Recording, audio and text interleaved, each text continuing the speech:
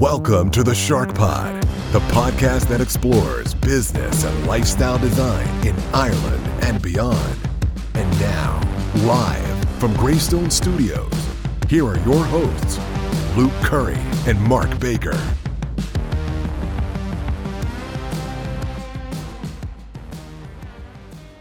What is up, Shark Nation? Welcome to another episode of the Shark Pod.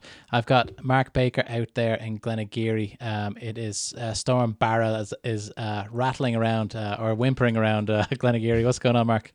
Yeah, I don't want to say storm in a teacup, but it's not that bad around here at the moment anyway. This morning it was pretty bad now, but all good here. All good.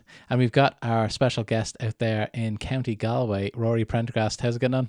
How are you getting on? I'm getting on good. And I think it's probably stormy out here, but I'm cocooned where I am, so I have no idea what's going on. I'll find out when we're over here and have to walk out into the night. Absolutely. So thanks so much for joining us. And the reason why we wanted to reach out to you is because we actually met, me, you and Mark had a call on a different project that we were working on, and we came across your book, The Game Changer Formula. I actually listened to the book over audio first, and then we got the hard copy, and Mark read it while he was on vacation or staycation in County Kerry with his family, and he's really implemented a lot of the stuff in the book, so we thought it'd be great to have you on. If we got a lot of value out of the book, I think a lot of our listeners would as well. So you're very welcome here on the Shark Pod. Thanks a million. It's a pleasure. And, you know, as I was saying to you guys before, like, that's all I want is to hear that people are getting something out of the book. So delighted to hear that.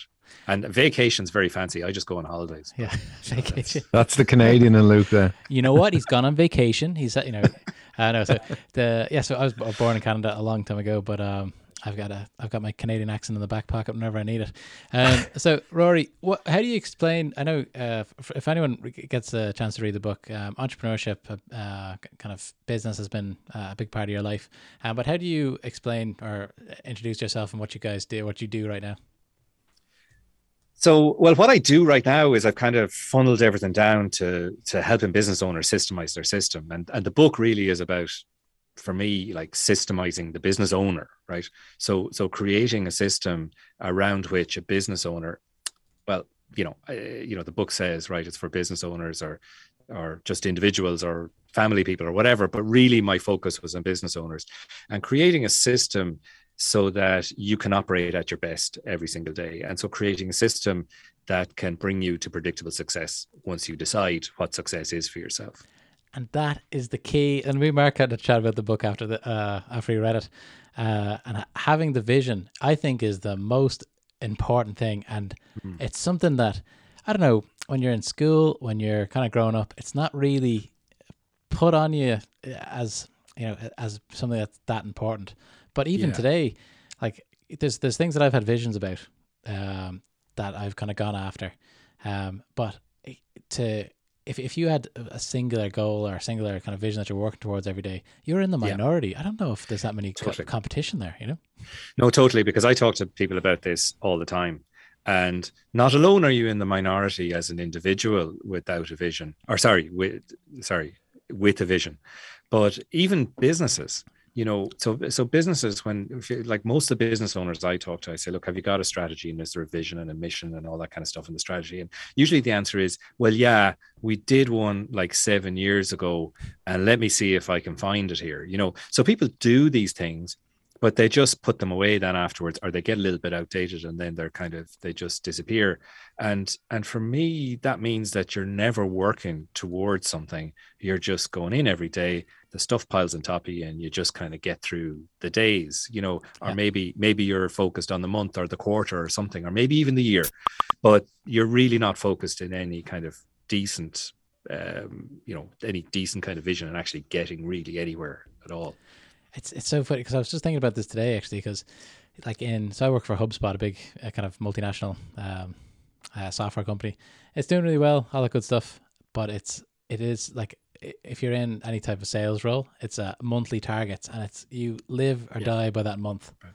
And you get into this kind of mindset of, you know, just getting to the end of the month, hitting your numbers, which, you know, I can understand why they set it up like that. But very soon, within kind of 6 months, that's kind of your only goal is just to make sure you're doing it this month, and then you start again. And if you miss a month, you're like, oh, it's a really kind of big deal. But if you can step back and say, okay, this is a 5-year play that I'm doing here, or, and kind of reset, I think that would be very powerful. And I'm not sure anyone's doing that. Yeah. And I think like, if you take the example you have there is a really good example. And I see that in businesses all the time, that people have the quarterly goals and they're working, and that's fine. But as you say, if you don't know exactly why you're doing that, like, what's this really about, then it makes it so much harder to do it. And it's so much worse when you miss it then, right? If you have the big picture and you miss it, you can say, okay, I missed one out of like this big picture that we're all going to here in HubSpot.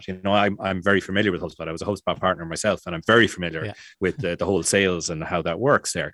But I feel in like small businesses all across Ireland, let's just say that, small businesses with teams of like 2 to 20 people, most of the people on the team are just in there kind of grinding it out like every week and every month. And they may have some quarterly result to get to, or they may have to bring in so much income, or they may have to save so much cash, or whatever it is. But then that's it.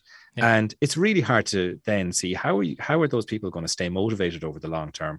How also are they going to make better decisions in the business if they don't really know what the end goal is for the business? It means all the decisions then have to be made by the business owner, because he's the only one who knows. He doesn't really know either. He has it somewhere in the back of his head, but can't get it down on paper. And therefore it's really hard to systemize the business in that case, And systemizing is the key there, I think, as well. And I think for those people who are like that, I'm sure a lot of people are listening who are in that kind of month to month or quarter to quarter kind of stage. And you got to step back and say, like, are you a paycheck player? Is that what you're doing here? Is it just for a paycheck, or is there something bigger here, or are you working towards something? I think that'll be an interesting thing. But anyway, I digress. Rory, so where did you start? Where did the kind of career start for you? What was your first job? So I left college at a really bad time. I think it was the early 90s, and like nobody had jobs, So I just decided I was going to start a business myself. And so I had this idea, and I just went out, I created my own advertising thing, and I started to sell advertising in it.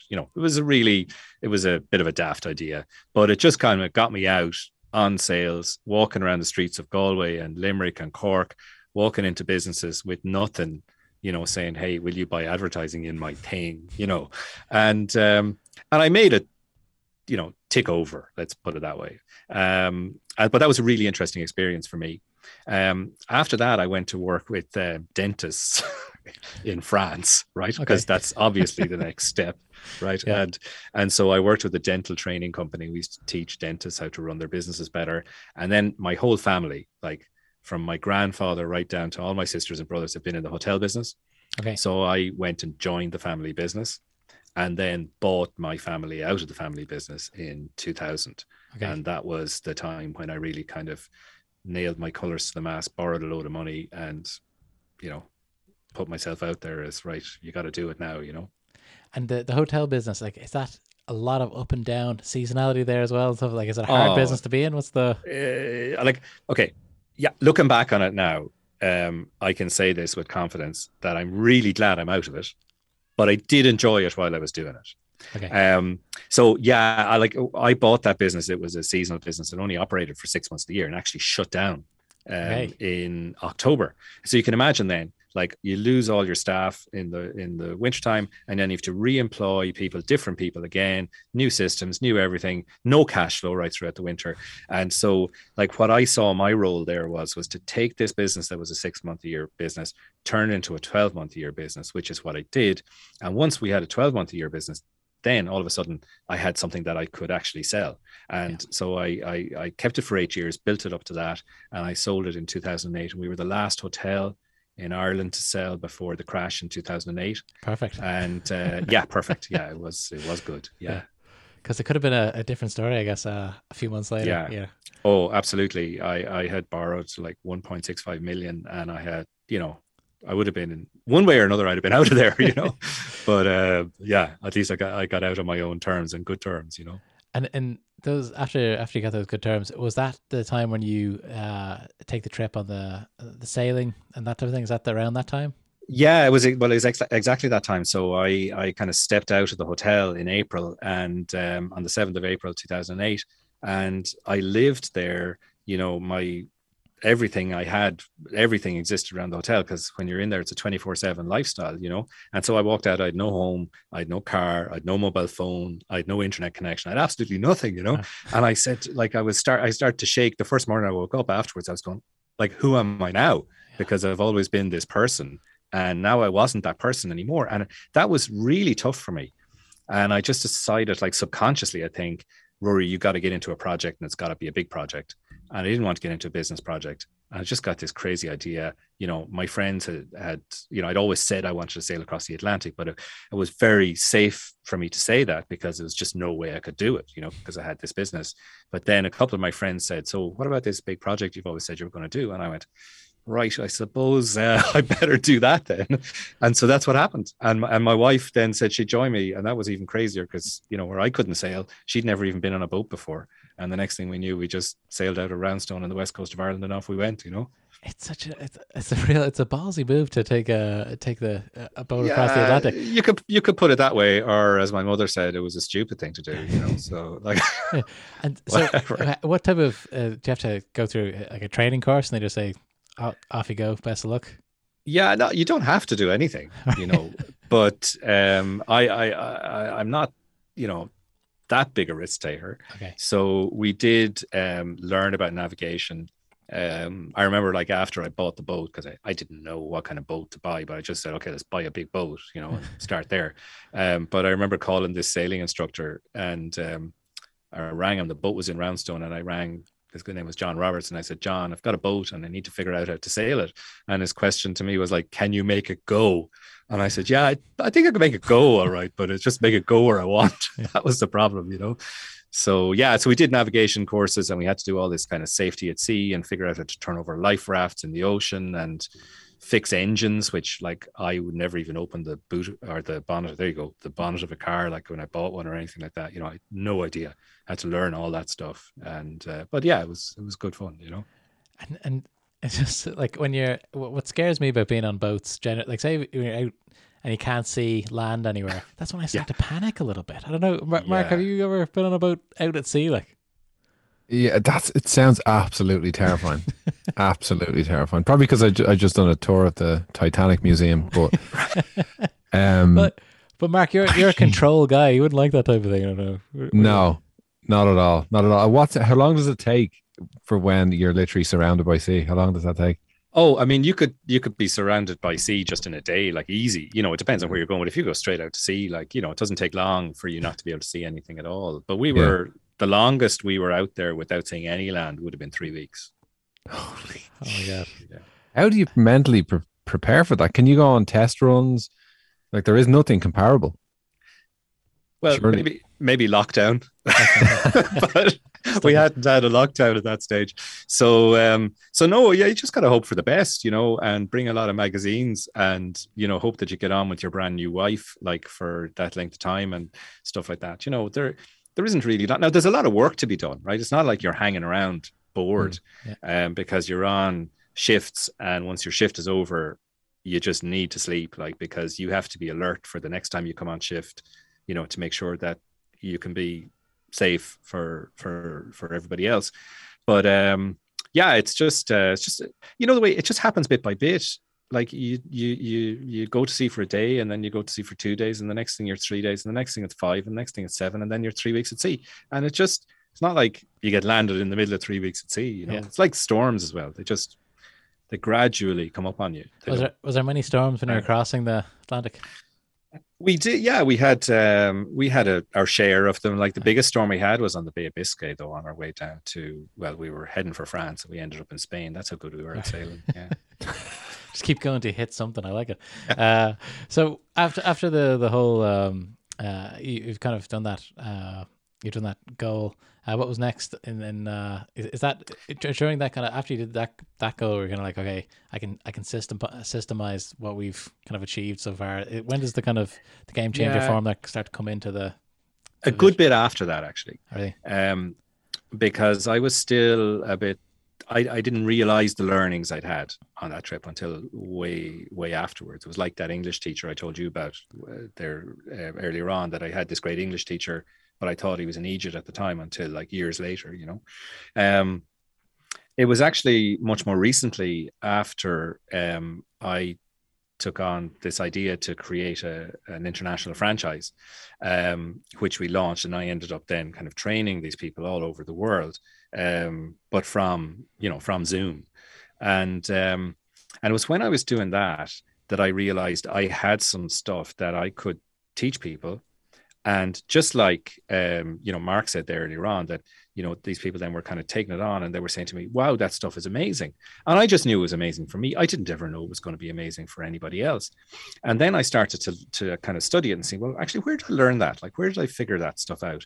Some of it came from the hotel business, but a lot of it came from sailing. So a lot of it came from taking on that project that was impossible at the time, from the kind of routine that you have to build on board, and from this kind of idea of having a destination. We talk about vision and stuff like that in the book, of Power Vision. So this idea of having a destination, and this idea that we had sailing, that you need to make progress towards that destination every single day, or you're not going to make it, and that idea that what the destination is, so what you bring with you, how much food, and what skills you need, and all that kind of thing. And I feel like that just life is a lot like that. If you have a clear destination, what needs to be done. You just need to take consistent steps towards that every day. I call it my 100 miles a day.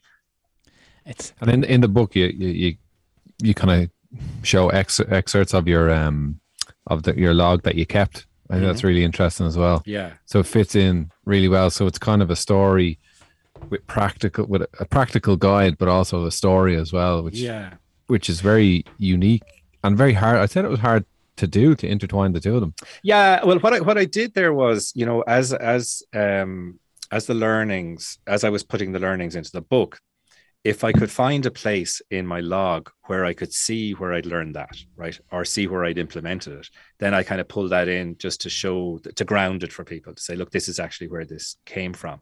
And where I didn't have it, I just didn't have it, But I'd written all those logs, so it was great to have that to go back to and say, oh, I think I remember, I did this on that day, and that actually reflects back to what we're talking about here in the book. So that was really useful, and then just makes it a little bit different. And there's a bit of fun and weirdness in all those things, because it does get pretty weird when you're at 3 o'clock in the morning and you haven't seen land for 2 weeks. I can only imagine. So I've just got the book here. I've kind of dog-eared a couple of the areas where I thought were really interesting. In chapter 4, your operating system, I think. The operating system, it's something that you say, okay, I want to have a systemized approach to what I'm trying to achieve. That's great, but if you don't build one, you already have an operating system at the moment, and I don't think people understand that. Too much. Do you know? Is that? Yeah, no, totally. People don't understand that, and for me, that was one of the biggest learnings I had. Like this idea that. I believe I am a certain type of person. I don't even know I believe that, right? It's just a thing that happens. Like I always do this. I hate wine, for example, or whatever it is, right? And they're just beliefs that I kind of built up over time, and that becomes my operating system. So I just don't drink wine, or or I always eat like chocolate cake. That's just something that is in my operating system. And for me, the learning that stuff can just be changed, like really simply. It just changes everything. Because for me, one of the things I never did, and I was talking to somebody about this earlier today, was like, I wouldn't open my post, especially if it was anything financial, tax, bank statements, all that kind of stuff. I don't need to leave that out there. That was the way I was. And, and there I just said it, that was the way I was. And then that's me, but that doesn't have to be me. At some point that served me well, when maybe I had no money, and when those bills came in, I was better off not to look at them. But then it doesn't serve me well now, because then things creep up in me that I could have solved, and I didn't do it. So just changing those things that to make sure that they're the things that serve me well today. Imagine the power of being able to kind of choose whatever way you want to be. Do you know the way it's I don't know, one of the books I read recently, I can't remember which one it was, but they're saying like, if you want to be, if you want to have a swimmer's body, you have to act as if you're a swimmer. Yeah. What do they eat? Yeah. What do they do? and then that's the kind of like I said, it's an operating system. You're just changing the old kind of floppy disk. That should be. That's it, exactly. Yeah. And for me, though, there's one subtle difference that I see here is that it's very hard to go straight into act. So I feel that, so my kind of philosophy in this book is that we have to have something else before the action. And so it's like, it's changing the thought process that then makes the action just habit. It just makes the action who you are. It just makes it super simple. Because when you say act like that, okay, I want to have a swimmer's body, therefore I don't eat chocolate cake, right? That relies on willpower, right? So you're saying, okay, I've got to use my willpower. Every single time I see a chocolate cake, I've got to say, don't eat the chocolate cake, Rory. Yeah. That's hard. Willpower only goes a certain bit of the way, because if you get tired or you're hungover or you're having a stressful day, your willpower level is down. Yeah. And you're going to eat the bloody chocolate cake, and then you're not going to have the swimmer's body. And so for me, it's changing the idea that I'm no longer the person who eats chocolate cake. Completely. And you're not only is it difficult to break that habit, it's inertia at some stage where you get stressed, eat chocolate, or have a drink, or any like these. Insert whatever whatever you want there. But I find that as well. Like if I'm on the path, I'm on the path. But if I'm off the path, it's a slippery slope to lots of chocolate cake, Rory. So and Mark knows this. For like me and Mark we do different things over the years in the gym, or we do different kind of not diets, but like different ways of eating for a certain amount of time and stuff like that. But I don't even. So for me, having a plan and kind of having I do well with rules. Well, I don't do that. I remember being in Mark's house once, and I was on the Tim Ferriss's 4-Hour Body, and he offered me something, and I said, Mark, that's not food to me. That's how far I'd gone. Where it's like, I would never eat that. Do you know? I'm kind of slipping on the path right now, actually. But Mark, Mark's one of the things that really Mark has implemented in his own life is the Big 10 in the morning. Yeah. So maybe we jump into that as well. So once, I guess, in the book, your power vision comes first. So you have to sit down and figure out what you're looking for from how far do you go out, Rory? Is it like 10 years, 5 years? Yeah, for me, that's not a years thing, really. It's like, if you really, I think it's there, right? And you've just got to find it. This is not something that you create, right? And I feel that there are goals within it that are years, 5 years, 3 years, 10 years. But the power vision for me is something that you can probably never even check it off and say it's done. It's just one of those things you're continuously striving for all the time. And so I wouldn't be putting a time into it. When I'm trying to get people to figure it out, sometimes I need to do that. I need to say, okay, let's look like 20 years out, or 10 years out, whatever it is, because some people are more comfortable working with timeframes. But really, I don't think it's something that's based on a time frame. It just has to be your true destination that exists already. You just have to uncover it. It's I was like saying, this is the minority thing that if you can do this, sometimes Mark, I don't know. So Mark, is in a recruitment, and you speak to a lot of kind of candidates for jobs and stuff. And I know you guys are very successful. You do a little bit of coaching with these guys to make sure that they're ready for these kind of big interviews for big, financial corporate positions. Do you know those type of questions where like, where do you see yourself in 5 years? Like, are people reluctant to tell people? I feel like people don't really say exactly what they are trying to do because they're afraid of judgment, or what do you think? They don't know. They don't know. That's the problem. Okay.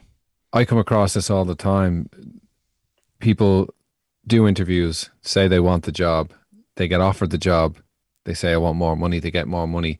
Yeah. Then it comes to the crunch and they'll go, I don't know. I just don't know. Can I get another day? Can I get another day? And then time kills the deal. And then it just goes because they can't make a decision because they don't know what they're working towards. So their decision making is actually a lot harder, I feel, because they don't have that long-term goal. But if that was a step towards what you're getting, well, then it should be either it is or it isn't, a step towards. So I feel it would make people's decision making a lot easier. I make all my decisions now based on the long-term goal that I've set.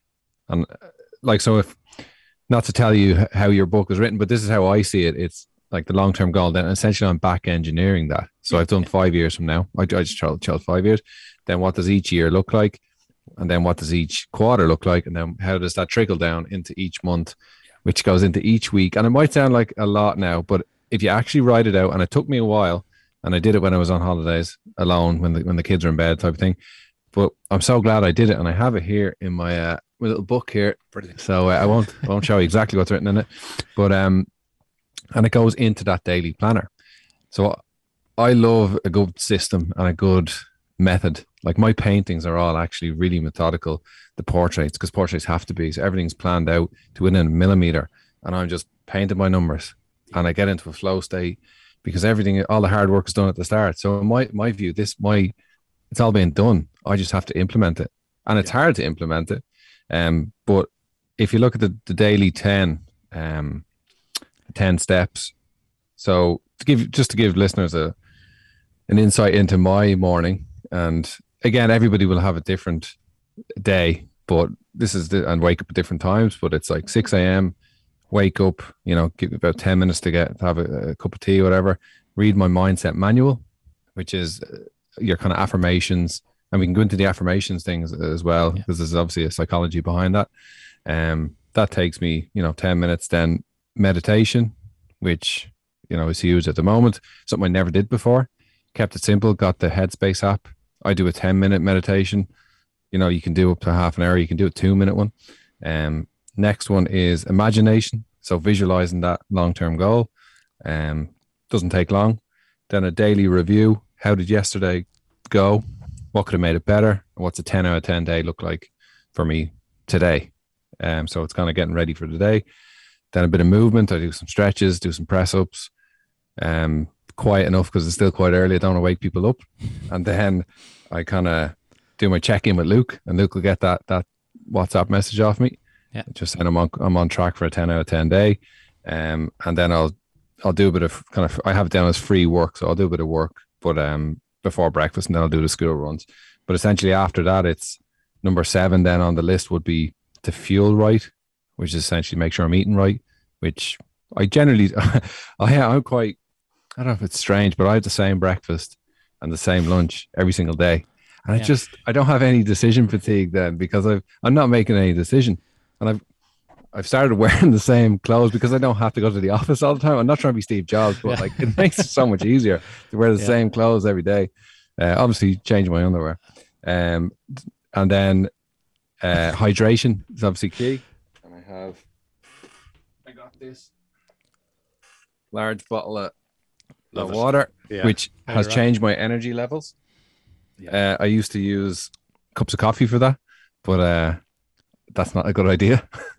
And then number 9, daily planner for the next day. That's one area that I actually find quite tough. I'm listing out all these, and people might be like, geez, that sounds a lot. They're actually not that hard to do. I find that when you've finished your day, trying to get ready for the next day when you've just finished. So doing your planner for the next day is quite tough. I just want to get down and have my dinner or get on the bus and go home.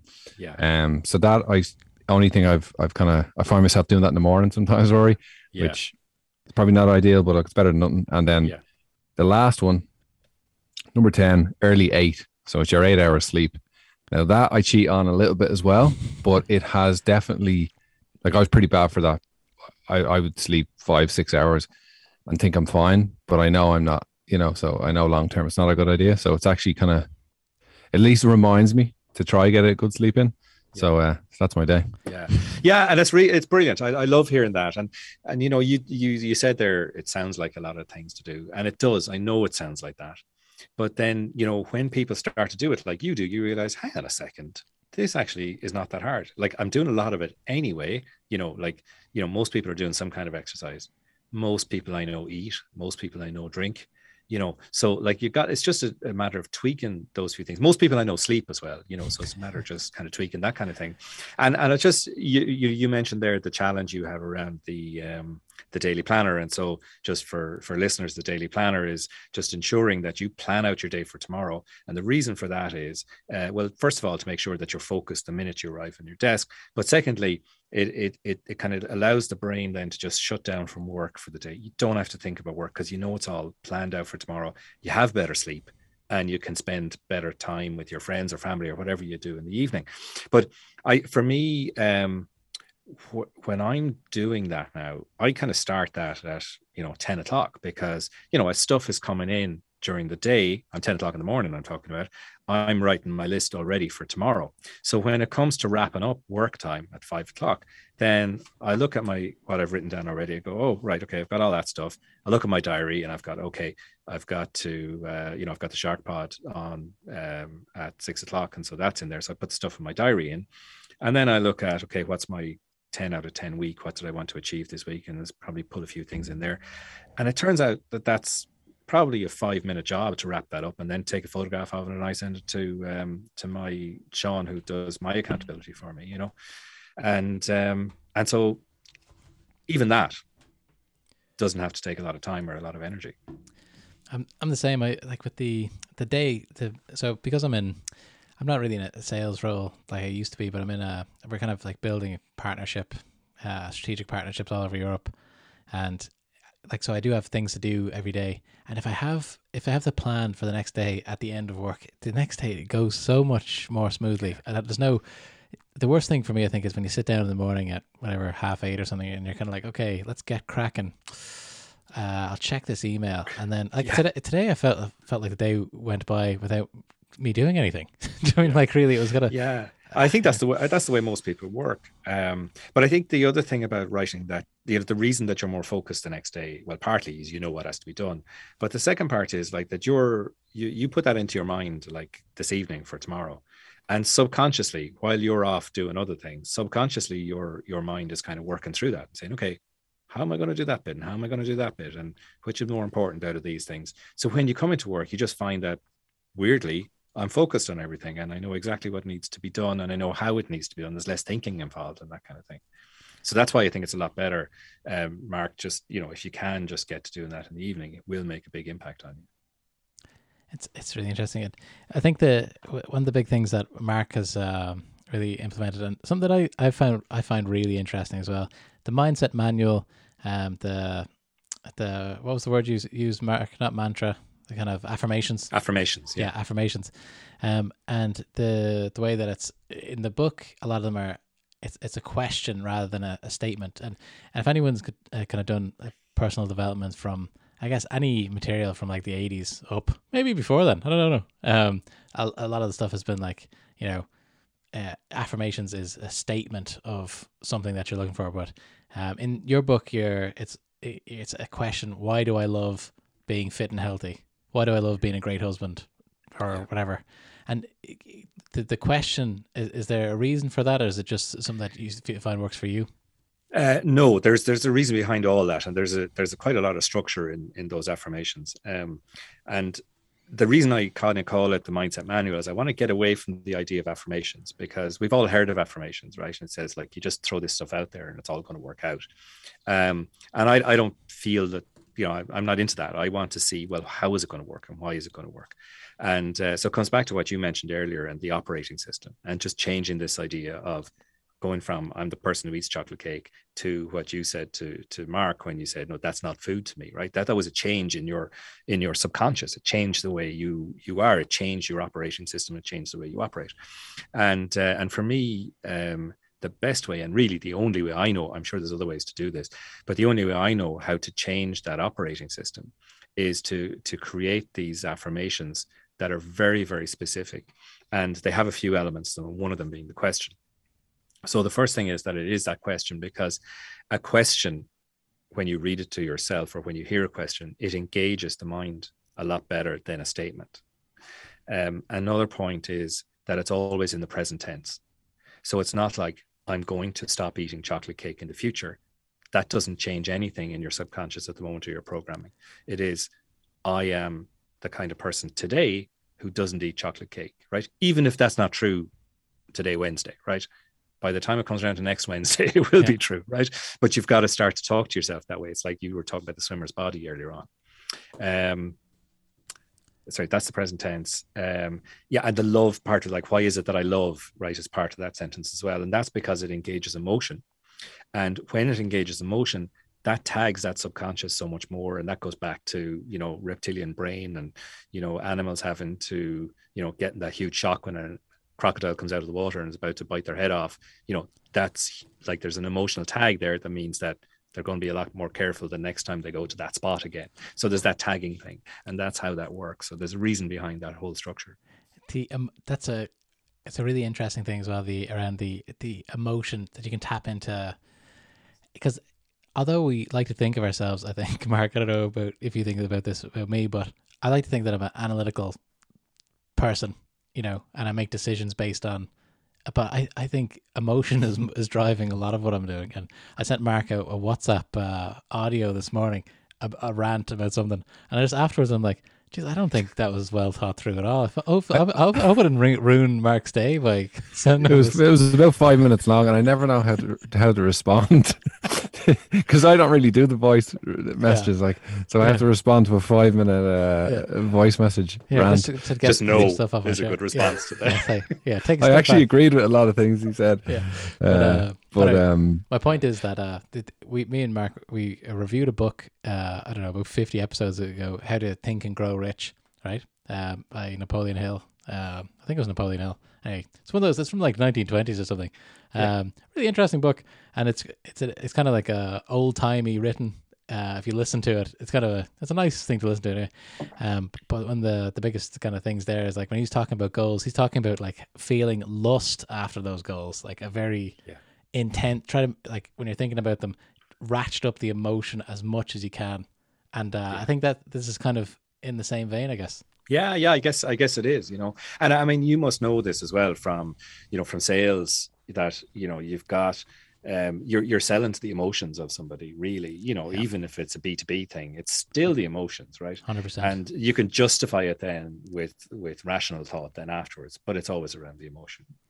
And it's from even a sales point of view, and we talked about this, or you talk about this in your book, when you're trying to figure out what your superpower is. And I think when you're doing B2B sales, or selling, like, you know, partnerships, alliances and stuff like that, there is an element of, you have to bring something to the table to change their operating system, because you're trying to, they had their own track, they had their own goals, and you're trying to come in and change everything. Stop what you're doing. Look at this, you know? And I think Mark told me about this before, about my kind of superpower, my kind of what I'm good at and what makes me effective on the sales side of things, is that I have the ability to kind of decide what the energy is going to be like in the meeting. That's the to create it. Yeah, to create that it. energy. So whether that, say if it's, you know, a call and it's about like negotiation on price or something like that, I can go, before I go into a call, I'm always saying, what do I want this to be like? What's the atmosphere I want it to be? And sometimes my wife can hear me on a negotiation call, for example, and then I'll come out and she said, I thought you were angry, or I thought you were, and I go, that's all just, it's part of the whole thing. Like, it's not real. I don't think it's real. And I think that's a superpower, to take it so seriously that it's, do you know what I mean? Yeah. So, Mark, what's your superpower? Cool. I've distilled it down. So you see, so you have to pick, you know, the roles that you have in life. You know, why is it that I love that I've identified all my roles in life, and it's not just, it was important for me. It's not just about work. You know what I mean? Like, it's actually every single area, and that was important, and that's something I have to remember as well. So I've broken it down into 6. Probably too many. A lot of my notebook is probably a lot bigger than most. I'm going to hone it down next year a little bit more. But like, I've got family man, healthy man, entrepreneur, leader, artist, and friend. And sometimes the friend one, and even it's at the end there. But, you know, I like to think I am a good friend, but it's something you actually do forget about. Yeah. Especially now, especially as someone, you know, in their late 30s, you actually do forget that. And to put that is actually one of the biggest impacts that it's had on me. I've actually got out and met my friends a lot more, and even acquaintances. Like, it's just, especially during COVID as well. So it's a really balanced, it gives you a real balance, I think. But I have to say, like, I was closing off my quarter, which is actually the end. Whenever it started, it's the end of November, my quarter list of goals and stuff. I absolutely smashed most of them, and there was a couple that I didn't get, and they will filter through into the next thing. I'll double down on them, but I can't believe I've got so many things on it. Way too many things, probably. But I actually achieved them, I was like, Jesus, if I set out to do that without a plan, it just wouldn't have happened. So I don't know what my superpower is, but I do like structure and I'm very persistent. So if you combine them, you know, that's not a bad. I think not a bad thing. Sounds like good superpowers to me. Yeah.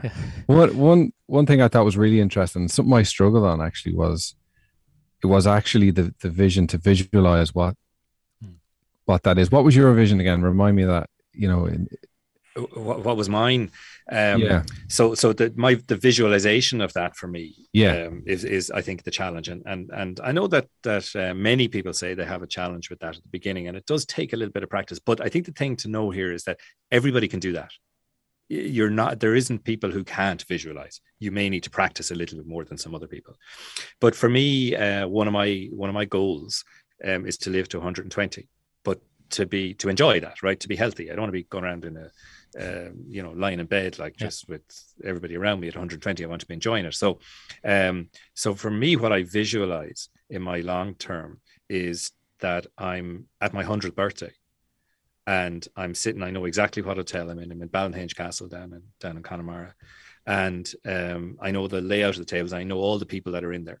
So you talk about friends. I've got my friends there. I've got my business partners current, my business partners past. That means I've had to keep relationships with all those people. Maybe even ex-girlfriends or whatever in there as well. But, and all my family. And what's happening in that picture is that my son, who when I wrote that at the time, I think he was only 5 or 6. He's now 9. But my son is making a speech about me. So that speech then talks about my achievements, that, you know, in a kind of, without, in a specific way that kind of makes sense to me, you know. And I know part of it is that, you know, I'm proud of him being able to stand up there and to do that in front of all those people as well, you know. So it kind of all links in together. And so that's my kind of long-term vision that I visualize on a daily basis. And so everything needs to connect into that. So if you think about that, the friends, right? You mentioned the friends, the business stuff, right? The family stuff, all those roles, they all fit in there. So I've created a story that kind of covers everything for me, you know. And then you distill that into, have you distilled that into like one line or, you know, a paragraph? No, I don't actually have it written down anywhere except in the book, because I don't need to. It's like a little film that I roll in my head for a minute. You know, that's all that is. And then I have other things that I'll visualize, like, for example, stuff that I'm doing this month or this week, or even, you know, like Luke said earlier on, like this next meeting or whatever, you know. So I would, you know, quite like Luke there, I would visualize, like, what is it I want the outcome of this meeting to be that I'm walking into?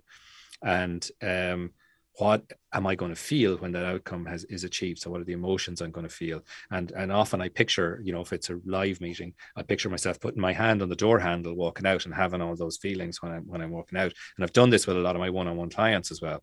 And the interesting thing is sometimes just the meeting falls apart. The people that you really need to be at the meeting don't show up. Something goes wrong, right? But because they have like that, you know, the meeting plan isn't going to work out, but because they've visualized what that outcome is going to be, they often get there anyway in some other way, because they're really clear on what the outcome is. And you know, again, tagging that with emotions as well makes that, just gets it into your subconscious mind. You just know what you want, and one way or another, you're going to get there, you know. We kind of go down this road a few times with the different guests that we have, where it's kind of like, I guess, you know, like the kind of I don't know, we don't want to get too woo on this, Mark, but you know, like the kind of having the vision, having the kind of manifesting things in your life, because like, you know, whatever the law of attraction, or you can go kind of down the rabbit hole on that, but I think you'd be surprised with the amount of people we spoke to, very successful people. I mean, remember Norman Crowley was on, you know, very successful business guy, sold lots of businesses for $500 million and all that good stuff. And he said when he has a business idea, he just tells as many people as possible, and then the people who need to make to come into that to make it happen just seem to find him. Like, do you know what I mean? He said he actually called it magic, didn't he, Mark? He's like, he couldn't explain it, you know. Yeah, and like I'm with you on that you don't want to go too woo-woo with that stuff, but I think there is an explanation for that stuff, right? And so for me, you know, when you are fully focused on that, on those things, you spot things in your peripheral vision that you wouldn't have seen otherwise, right? You spot the opportunity in something that's not really evident, right? To get you to where you want to be. You hear somebody say something and say, oh, I must talk to that person afterwards because there's an inkling there of something they said that actually means they're the person I need for this other thing, right? When you're not tuned in and you're not focused and you're not manifesting that, you don't see those things. And I think it's, pretty much as simple as that. It's the vision combined with the work. Combined with the work. Exactly. That's it. It's not just a secret. And I've definitely found I've seen opportunities or met certain people that, again, if I hadn't done the long-term thing, I wouldn't have, they wouldn't have been, it's like the analogy what they say, if you're looking to buy a red BMW, that's all you'll see. Yeah. Do you know what I mean? Driving by. But I think that, sorry, Luke, one. I was going to say, do you remember when I was, me and my wife, my then girlfriend, my now wife, we were 18 and we didn't have a window to throw the pot out of, we didn't have any, anything at all. And we went to, we're just walking around this neighborhood and we saw like a red brick house on the top of the hill. It was the last house on the hill. And I said, that's the type of house that we're going to live in. And then like a decade later, we saw that house. And it was in a different location and it was had a better view and stuff like that. But I was like, that's the house we're going to buy. And she's like, wow, that's the show house. Like they probably already had that sold and stuff like that. And then I went, remember Mark, I don't know if I told this on the podcast, but I went and I set up a queue for the houses the next day, pretended like I was kind of working there and giving out numbers for queues and stuff. So I remember I got the first one. So I got to get it. So there was a little bit of vision and there was a little bit of kind of making it happen as well. Yeah. I feel like there was a bit of an attraction there, as in, once I saw it, there was no, that's the one we're getting, Yeah. And, but we got it in the end. But I think, you know what, with long-term goals like that, I think people are afraid to do them, because I don't know, I struggled a bit with the vision because it was, you almost have to describe the end of the journey, what's it going to look like? And it's like, oh, that's scary. But it makes sense. Yeah, it does. And I know people sometimes, I think in some books I've seen this, to look forward to, look forward is probably a bad wording, but like to look at your funeral and what do people say like when you're at your funeral? And I was thinking about that and I say, okay, I get what that means, but I don't want to be visualizing my funeral. Like I don't want everything to be based on me being dead. Yeah. That's not a great outcome, Yeah. So that's where I came up with the 100-year birthday, because it's a celebration of everything then that I've achieved. And then I can kind of create the story that fits everything into that, Yeah. But just to come back on that manifestation thing again, because I think there's a danger if people read certain books or take certain concepts of just thinking that if I want a red Ferrari, all I got to do is like put a picture of it on the fridge and it's going to happen, right? And that just isn't true, right? You've got to, like Luke did there, pick the numbers and make sure, stack the odds in your favor, do the work, and kind of make the plan for that to happen. But, I think that we just don't realize that we can, I don't know, this kind of sounds ridiculous, but we can have anything we want. Absolutely. If we think it's an Irish thing. No, it's not an Irish thing. It's just a thing. You said it earlier on about the fear. There's a fear, and there is like a fear gets in the way because, well, what if I do all that work and I don't get it? Like, there's a fear of that. Or, what if I get there and I realize that wasn't what I want? There's that other fear. There's all these fears that we put in the way of that kind of thing, and it's difficult for people to get past that. And that's what, like coaching, one of the things that I love about coaching is actually just being able to pull those fears out from people and say, okay, right, you're stopping yourself here and here and here. Let's just pull those things out of the way. When they see that, they go, Jesus, like that is just amazing. And I have to have a coach myself. Like just before this, I was on with my coach because, I'm trying to think through something and I know I can't see. I know that there's a solution on the other side of some kind of haze that I have and I can't see it. So I sat down with her for an hour and she didn't tell me anything. She didn't teach me anything. She just allowed me like the space and corrected my thinking so that I could figure it out for myself and get around, fears or those barriers or whatever it is that's in our way, The coaching thing is interesting. I know I want to be respectful of your time as well. I know we're kind of pushing the hour here, but right now, what you're doing now is you're helping coaching entrepreneurs systemize their business. Is that the main thing that you're doing right now? Yeah, so that's the main thing that I'm doing right now, because, in talking to all the people that I've coached one-on-one, I figured out that seems to be the main thing, that, if I could just systemize my business so that I could step back from it, and then, stepping back means I can just do the parts of it that I want. I could let it run all by itself and go off and do something completely different, or I could go off and start my charity or build another business or whatever it is I want. That is like the one, probably the most common thing that I see with all the business owners that I've worked with. So what I've done is I've taken, I spend my time doing that with my one-on-one clients, but I've also created learning around that, some learning and some coaching in a system that people can use themselves. And that almost goes hand in hand, like that obsession with the business, working in the business as opposed to on the business, or even just, like it's actually hard to, being someone who's done it over the last 3 years, it's very hard to take yourself away. Yeah. It's like, I would imagine 90% of entrepreneurs have these issues, that they, that are easily, it's easy once you know, but I think you said it there. It's hard to take yourself away, but you said at the other side of that, it's easy, right? So those two things are true. So somewhere in the middle, there's something kind of that's blocking you. So that's an exact guilt thing. I think there's a guilt. So it could be that, or there could be multiple different things. So the thing is, it's not hard, but the problem is, it's not the systemization. It's usually the business owner himself that's getting in the way of all that stuff. I was talking to a guy, I know we'll wrap up now, but I was talking to a guy who owned multiple businesses, and he said the first time he took himself out of the business, hired a CEO for his business when it got to a certain size. He used to, even though the CEO worked for him, he was worried that he would think that he was skiving off, like he was worried. He's like, he was trying to make sure that he's putting on a bit of a show, that he's doing loads of work, but it's his company, So maybe there is a bit of a guilt thing there. But people can, if people want to learn a little bit more about you, they can go to your website, and there's some free training and stuff like that. Get people going. Yeah. So roryprendergast.com, and there's a /learning thing, or you can see it there, a drop down to resources, and there's some learning there. So yeah. And you can get the book on Amazon.